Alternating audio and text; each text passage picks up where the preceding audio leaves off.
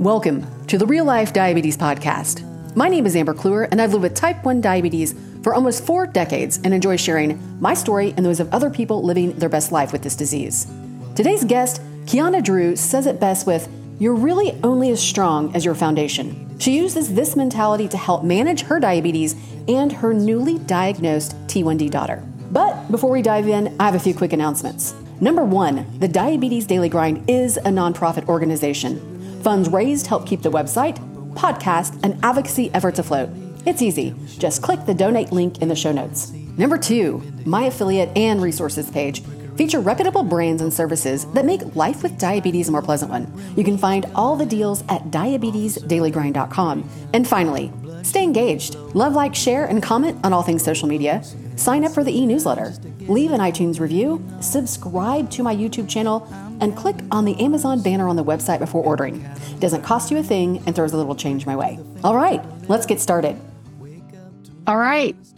Kiana, welcome to the Real Life Diabetes Podcast. And I have to say right off the bat that we connected, in March of this year, 2022, and we're just finally able to get our calendars to connect. And so I'm happy to have you as a guest. Thank you. I'm happy to be here. It's an honor. It's a privilege. It's a pleasure. It's always nice to talk to somebody with diabetes. In my mind, it's always just like let's just chat. And so I want to start with, where are you located? And then I want you to tell me just a little bit about your diagnosis story.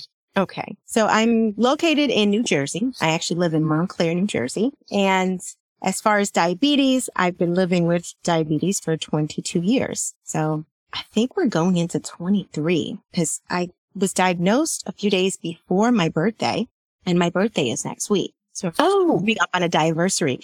And it's so funny that even I have like a lucky number. I saw that I'm episode 122. Yeah. 22, the number that shows up everywhere. So I thought I have an episode with my lucky number in. Oh, that's cool. But I was diagnosed somewhere around that, tail end of July. And I remember coming out of the hospital right before, I think it was the day before my birthday. Yay. Happy birthday to you. I know, right? What a gift. Not. And I had no idea, like most people who were diagnosed with diabetes, how much diabetes would impact my life, what way it would impact my life, and the journey that was ahead of me. At such a young age, I was just at 21 years old, legal drinking age. My parents had just kind of lifted the curfew because they still lived at home with my folks. Yeah. Hang out later. Now it's okay. I guess you're an adult. And I do remember the day after, it was my birthday, and my parents decided to go get me a car. And they took me to the car dealership, and I picked out a car, and I was really excited about it. And in the dealership, as they were about to sign on the dotted line for my new car, I had my first low blood sugar. And no one in the hospital told me or prepared me for what it was I was going to feel. How did you know in that situation? So, obviously you felt your low. Like, what was going on in your mind? Was it like a holy shit moment, or what are we talking? It was, it was an outburst. Anxiety. Yeah. The shakes. Oh, yeah. And then, my parents were looking at, what's wrong with you? Because I just yelled at them and I said, I don't want this. I want to leave. I want to leave now. And I couldn't explain the fact that I was being irrational. Yeah. And then I thought to myself, let me check my blood sugar. And I was in fact having a low, and it was my first one, and I was in the 50s. Yeah. So I wasn't myself. That was my first time. Yeah. That reaction. And again, did you get the car? I didn't. I decided, and that too, I decided not to get the car. But in hindsight, and every time I tell this story, I'm like, I'm happy I didn't get the car, because there was no way I was going to be prepared for a low behind the wheel. Oh. No way at that age when I think about it. Yeah. Understanding, how things can go from 0 to 60 really quick. Where when you've had diabetes for a while, we'll look at our CGMs and say, I'm at 70, but I might come back up. Yeah, I think I'm feeling like we know our bodies enough to say, do I need to take, action right now? Right. At that time, I had no idea. I had no idea that how many times I needed to check. I was very So it's so funny too. Let me just say with that, like, because we both just were looking at our Dexcoms, our numbers, and I think about those times when I was only testing like twice, maybe 3 times a day. So behind the wheel, I didn't even think about it, but we were just able to, you just took a few units of insulin. My sensor just calibrated. So now I know where I'm at. So it's just the advancements in technology have make life with diabetes an easier one, wouldn't you say? most definitely, a Dexcom was a game changer for me, as well as, Tandem as well. I've used Tandem, I've used Omnipod, and that took things to another level. But I didn't get on any of these tools I had already had diabetes for about 12 years before I had any of those tools. And that's also because I was heavily in the music industry. Once again, young, feeling invincible, thinking about my diabetes, just thinking about making all of my dreams come true as an artist. And so I had decided very early on, as long as I can remember, I want to sing, I want to act, I want to do this, what I want to do. So I went to go do that. I decided not to go to college. Didn't know if that was for me. One of those people who went to college much later in life. And and to tell you the truth, diabetes inspired that diabetes made me go back to school because I found a new passion, and that was helping other people with diabetes to get to where I finally got to much sooner. 10 years of just going through the motions. You're diagnosed. You're thinking, maybe I got it wrong. Maybe there's a cure. Maybe I can cure myself. And then, you go to Google and then you're just like, let's try the cinnamon. Let's try the bitter melon. And at the time I was living in New York, not New York City, but I lived in Brooklyn in Park Slope because it was very easy for me to get on the train and go to auditions. And I would go to places. I remember someone telling me, because I was working as a waitress in Manhattan, and there was an Indian guy who said to me, have you ever tried bitter melon? You should try that because it'll cure it. And I'm like, where is this? What does it look like? He's like, it's a green vegetable and you can get it on the you can get it like you get past Harlem. And he told me what train to get on. I will never forget feeling so lost in New York, getting on this train, looking for this vegetable. The cure. The cure. I did. I was that person who went to go get the vegetable. It looks very weird to me. And then I was like, I don't even know how to cook this. And I found it at one of those natural food stores. Yeah. The tincture. And I'm like, oh, this really did work. I was still in the honeymoon phase. But, as we all find out, once we decide to try everything underneath the sun to see what works, yes, it will make you more insulin sensitive. It's something that you can the supplement, but it is not a cure, and you will still need to take your insulin. Well, that's what that was going to be my next question. Is you continue your insulin regimen through the, So it's a combination, and I think it's good that you try to list things out so that you would know. At the end of the day, no matter what, still have to take insulin to survive. I mean, it's a fact. So let's talk about your professional career during that period of time, because you had quite a run in the music industry at that time, and you were young. So talk about that a little bit. Yes. Incredible moments and opportunities that I had. So I started out just artist development with a producer in writing songs and learning more about just my gift. Yeah. Honing in on it when I first started out. And then I became a part of a girl group, and that girl group, we ended up performing for so many different record labels and huge record execs. I was just telling someone the other day who was talking about Clive Davis, and just way back, because I was like, yeah, I performed for Clive Davis. And they were like, what? He's an OG in the game. And I'm like, is he still in the game? Like, I felt bad because I'm like, he's been around for a really long time. But I remember being in that boardroom with the long table, him all the way at the other end, and me with my other 2 group members, and performing for him, and him saying with his raspy voice. But I performed for Clive Davis, P. Diddy, Jay-Z. I had the opportunity to work with Missy Elliott and stayed in her house for some time as one of her acts that she was developing. And, one thing I will say about the music industry, sometimes you see the most talented people, and then they don't ever get the break that you think that they should have, right? And there are just so many different factors that come into play. And you really are as strong as your foundation. And when there are so many players in the mix, sometimes the artist their voice itself gets drowned out. I hate that. I would say that's, a bit of what happened. And then also being in a place where I was so young and not understanding more of the idea or the mentality that people have today. I don't need anyone's approval to be great. Yeah. Someone to tell me you're good. Just go do what your heart is calling you to do. But at that time, I felt like I needed to have Clive Davis say, and I did. I had, many different influential artists that I was able to work with. And then eventually, because of the music business, it's not so much about the artistry, but it's right. I got to a place where I'm like, I just want to see real people. And so I auditioned for American Idol. And that was after meeting and actually being signed to Arista Records. I had a song on the radio that did very well too. Mm-hmm. Wendy Williams at the time was a radio disc jockey, and she would play the song every day at the same time. And she asked us to come into the studio. Yeah, that's cool. Mm-hmm.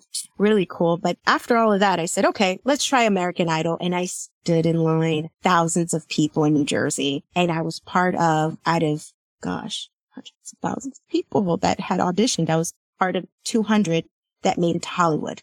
Oh, nice. At that time, all the original judges were there. So Simon, Randy. I got to do that. I didn't make it all the way, of course, to the big stage, but I did make it to the group round and got the opportunity to sing with the group. And let me ask something on that. So let's just say the time that you were in Hollywood, and then also the time that you spent in Missy Elliott's home, and I'm sure life was very busy during those periods of time.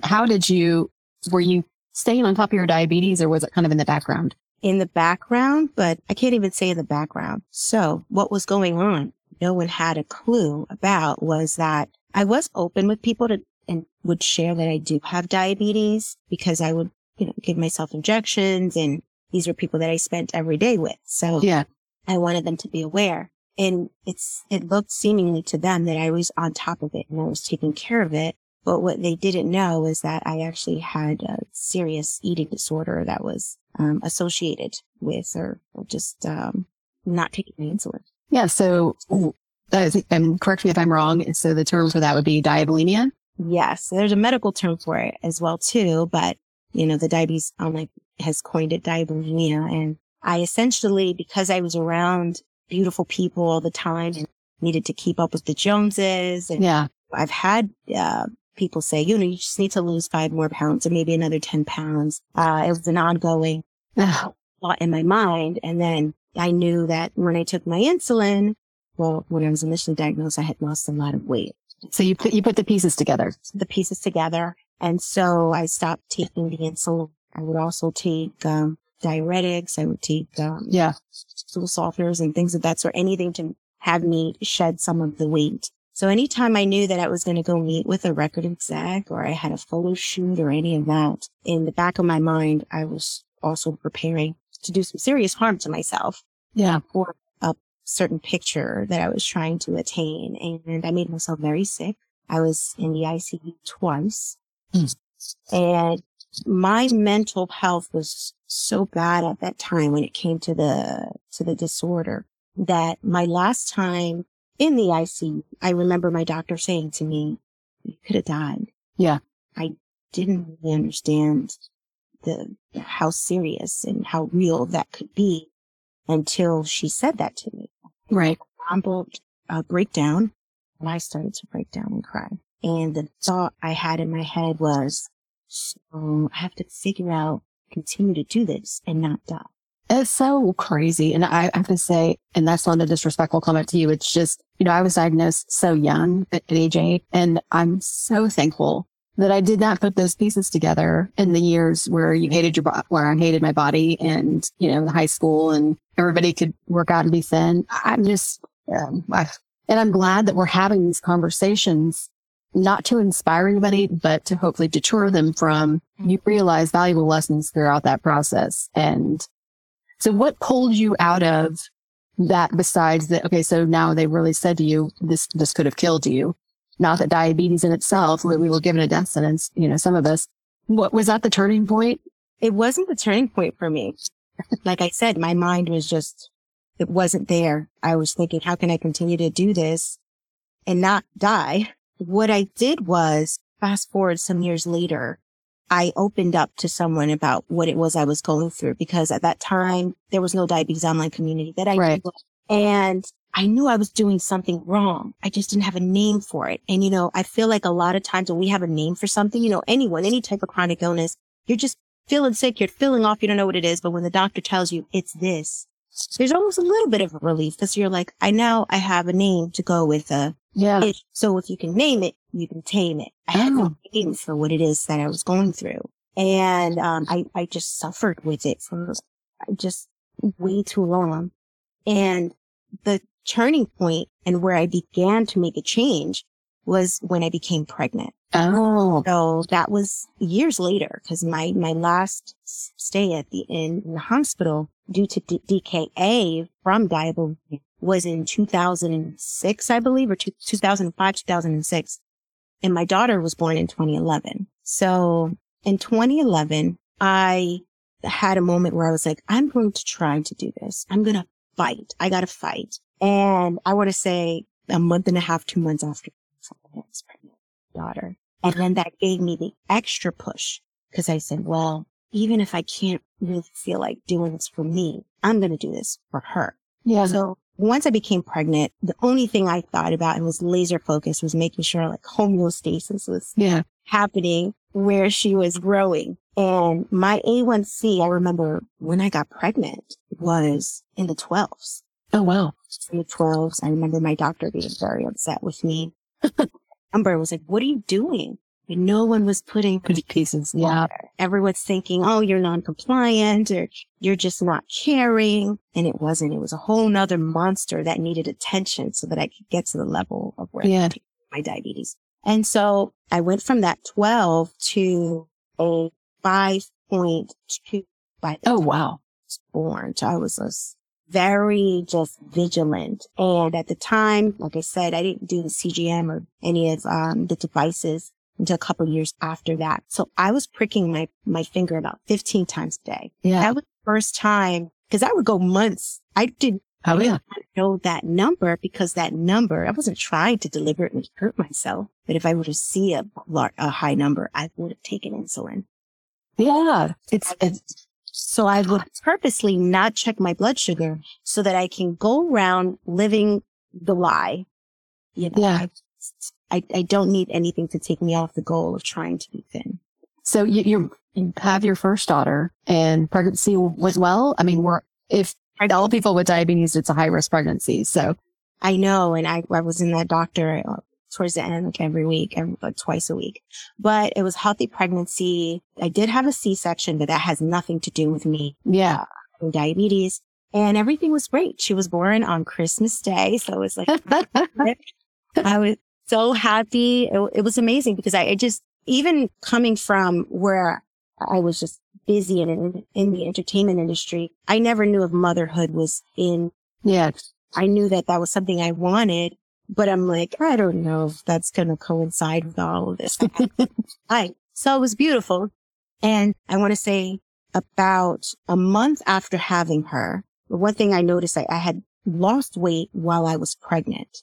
And I didn't need as much insulin there. But once I had her, I thought to myself, because I had been a bit smaller, I wonder if I can get any, because that, oh gosh, still active. Yeah. So it's kind of like a person who's, I'm used to drinking, but I'm pregnant, so I'm not going to drink. So I'm like, I'm pregnant. I'm going to take my insulin, but now I'm not. So let's get back to, getting ourselves the way we want to look. Oh man, that breaks my heart. So, and then I continued with that, became pregnant for the second time. And with my second is where I said, stop. And I had a real conversation with myself. I remember looking at myself in the mirror. And this is something that I tell people that I coach and I mentor. Look at yourself in the mirror, look eye to eye.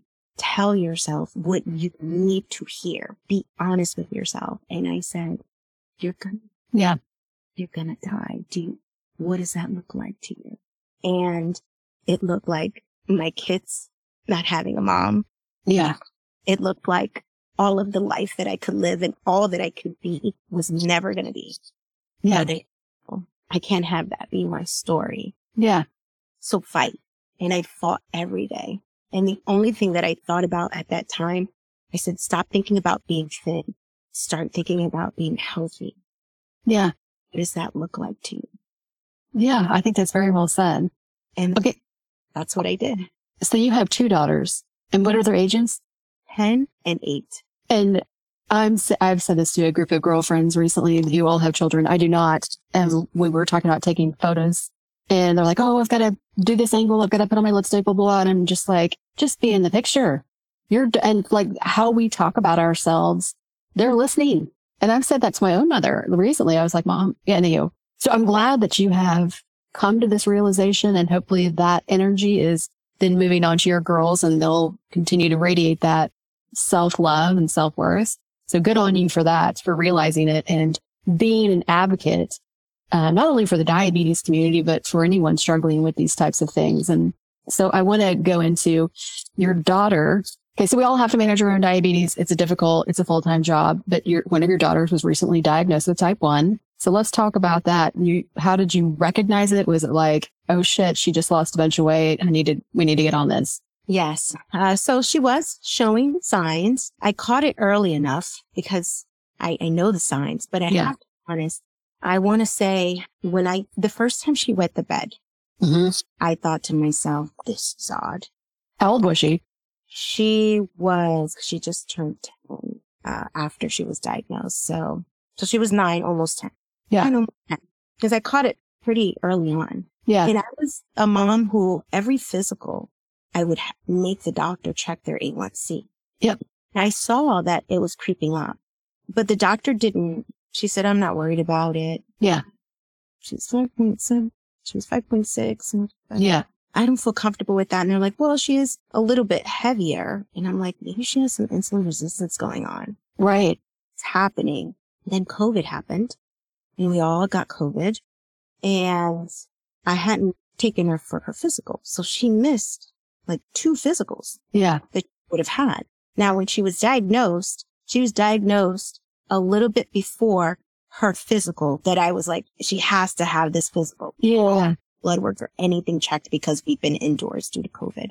And her doctor didn't have any appointments available. So she really gave me one which is like months out. And I'm like, this is crazy, but okay.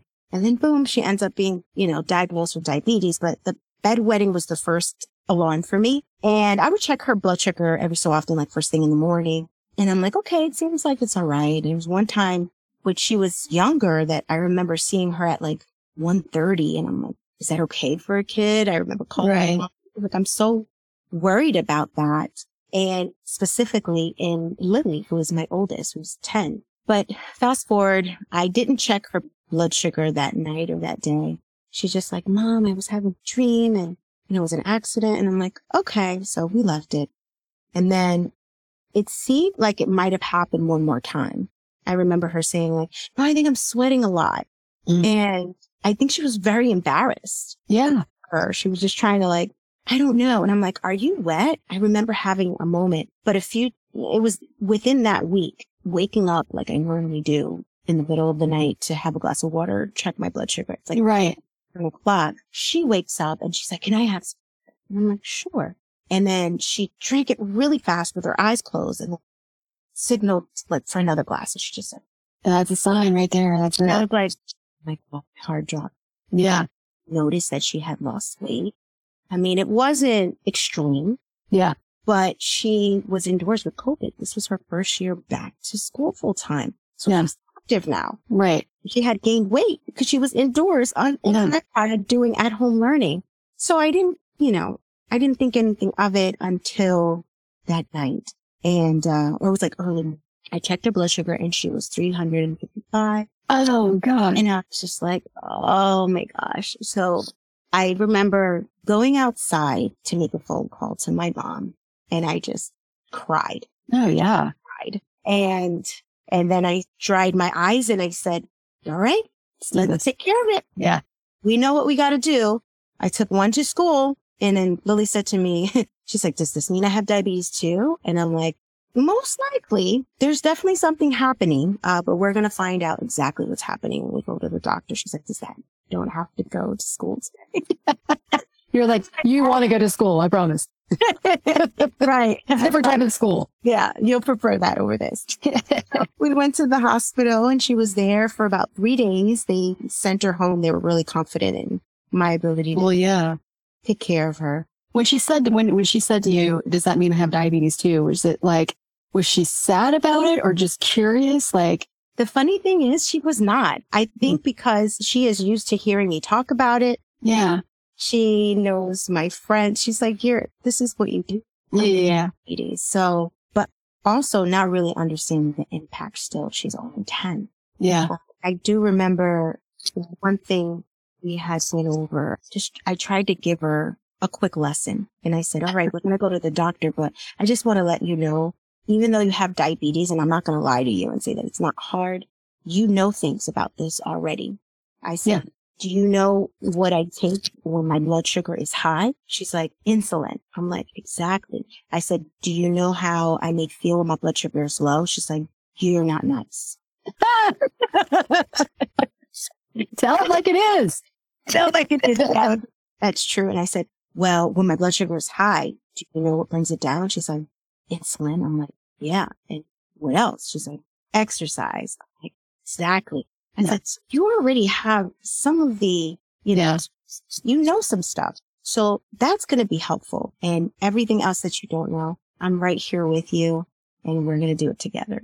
So she's like, okay, I'm ready. Yeah. Doctor, the only thing she's thinking about is snacks. Like when she starts to realize her snacks are compromised, this is a problem. Teriyaki. And I'm like, well, the teriyaki sauce is loaded with sugar. Yeah. Wants boba tea, and she would have pizza, but not on a regular basis. But now she's craving more because there's that. I can't do it. That I can't do it. So you want to do it. Oh yeah. Well, it's a balance. I have some days where I'm like, oh my gosh, I don't want to do this today. Yeah. Just in general in parenting, sometimes you're tired of negotiating with your kid. Extra negotiation with someone who has diabetes. And she's like, well, if I get on the trampoline, you can have a cookie. And I'm just like, yeah, trying to balance. Well, it's good that she even thinks about it to that degree. I mean, because I've tried to get her to think about, we're not going to have all of this. And then we're going to sit and play on the iPad. Yeah. Also trying to reframe the stories and the narrative that I had about certain foods, or if I ate this, what it would do. Yeah. Or if I took my insulin, what it would do. And she's heard my story about insulin and diabetes. She said to me, she's like, well, the insulin, she's in the stage 2 where her, she wants to look good. Up, and she's like, what is going on here? She's like, is it the insulin? Because I heard you talk about that. Mm-hmm. I said, no, Lily. I said, when we grow up, boys and girls, we change, and there are a lot of different changes that go on. Yeah. But, there was something interesting because she does have, those times where she's just like, I don't look like that. Yeah. No matter what, we all compare ourselves, whether we're comparing ourselves to someone's, financial status or something, or how they look. She's just in that place where she's just like, well, I don't look like this girl in school, and I have curly hair, or I'm, the tallest in my class, or trying to get her to be comfortable in her own skin. And I think that's a hard thing. Oh, it's hard for all kids. I mean, everybody, and especially when adding a chronic illness makes it a lot much more of a challenge. Yes. And so, just telling her that not to talk badly about herself. And there was one thing that stood out. She had mentioned I don't know if you know who, her name is Tiana. Oh yeah, Tiana. And she said the most beautiful thing, because she said, Lily, I had mentioned something about like, well, I think I might have too much weight here, or I think I might be fat. And when she does, she's having, which of course I'm petrified. I'm just like, I know what this is. Yeah. I've been there and trying to give her the right words. But Tiana said something so beautifully. She was like, don't talk about yourself that way. She's like, would you ever say that to me? Yeah. And my daughter said, no. She's like, and why would you say that to yourself? That's so well said. Oh, how beautiful was that? And I saw my daughter have an aha moment. Yeah. And, my daughter will say things to me like, oh, you're just my mom, so you're just kind of going to love me. My mom. Yeah. So we have our moments, where there are breakthroughs, and then there are times where she's a preteen. And yeah. Well, let me ask you this. So I've said to parents when they are talking about managing their child's type 1 diabetes, that job is, I can't imagine. I mean, I cannot imagine, because you're having to keep somebody alive, whether they have diabetes or not, but that is another layer of complication. Do you allow her to fully take charge of her diabetes? Or, I don't like the words helicopter parent, but are you floating around just making sure she's doing what you think she should? Right. So it's a balance. And sometimes I don't get it right. Sometimes I have moments, just like I think any parent will say, I could have handled that. Right. That better. And and there's always another opportunity to do so. I have a very, open dialogue with my daughter, and I'm so thankful she does talk to me. Sometimes I feel like it's a bit too sassy, but with most kids, I'm sure. Are you? But we do, she speaks the truth, and she tells me what's on her heart. And I do trust her to take care of herself, but I also know that she is navigating a new space here. Yeah. A 10-year-old. So there's finding that balance of being the helicopter parent. But she has moments where she'll say to me, Mom, you're lecturing me. And she's such a jokester. Like, I'll say, did you take your insulin? Like, I see you. And she's like, no, Mom, I'm going to eat all this. And I'm actually not going to take any insulin. Get snarky with you. She loves to just kind of get under my skin sometimes. And then I'll see her take her insulin. There are times where she's at camp at the moment. She's going to a theater camp. Yeah.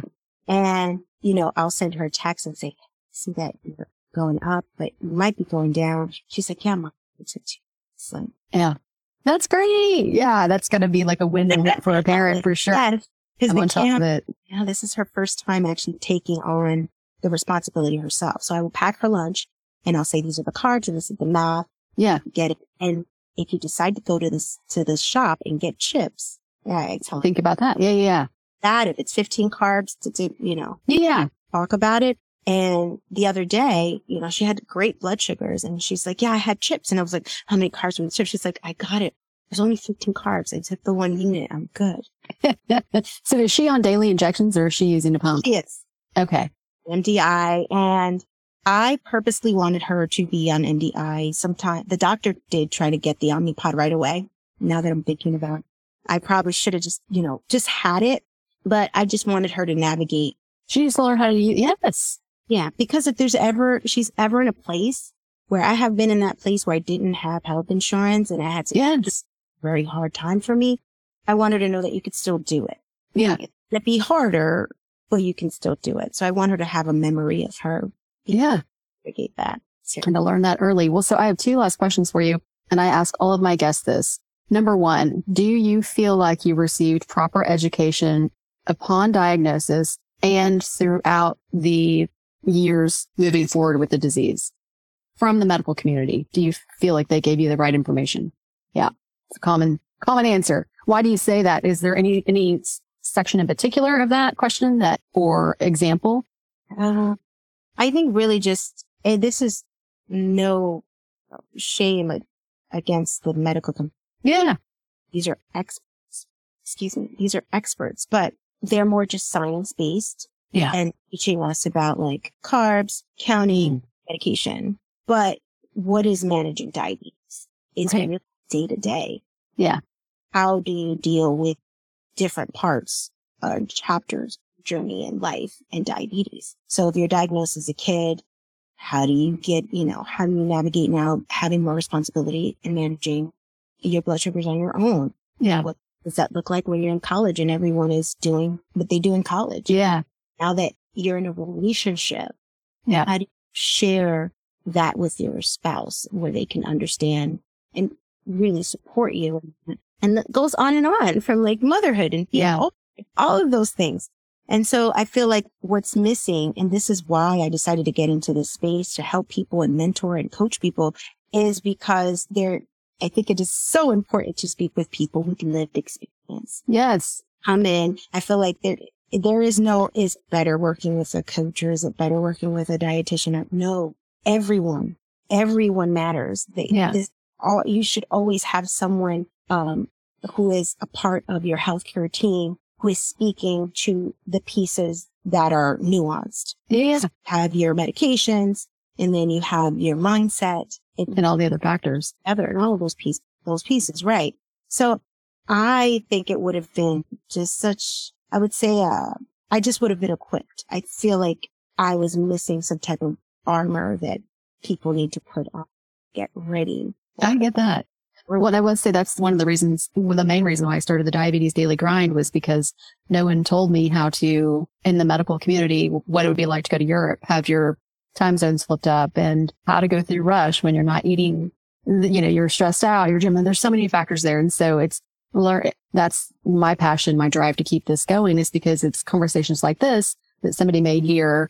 They're like, oh, wow. Yeah. Oh, yeah. You know what I mean? Like I'm going to say better heard from somebody who's lived it or living it, because you walk the walk. And, our medical community they're doing the best that they can, but they don't know what it's like to have a hypo in the middle of the night and sweat through their clothing. And, just right. You want to talk to people about it. And then, okay, the second question that I have for you, and I think probably because where you're located, this shouldn't be a problem, but do you have access to healthy foods like fresh fruits and vegetables within a 2-mile radius? Yes, I do. Thankfully. Yeah. I do. So I remember I actually had someone ask me a question yesterday about what I eat in a day and what's it like now that I want to see, I've had diabetes for so long, and then my understanding of like nutrition when I was younger. And I'm like, oh, I thought just because I ate foods that I ate healthy. The fact that I had Coke and I would eat cinnamon buns every time I went to the movie theater and chips. But I'm like, yeah, but I also eat salmon and yeah.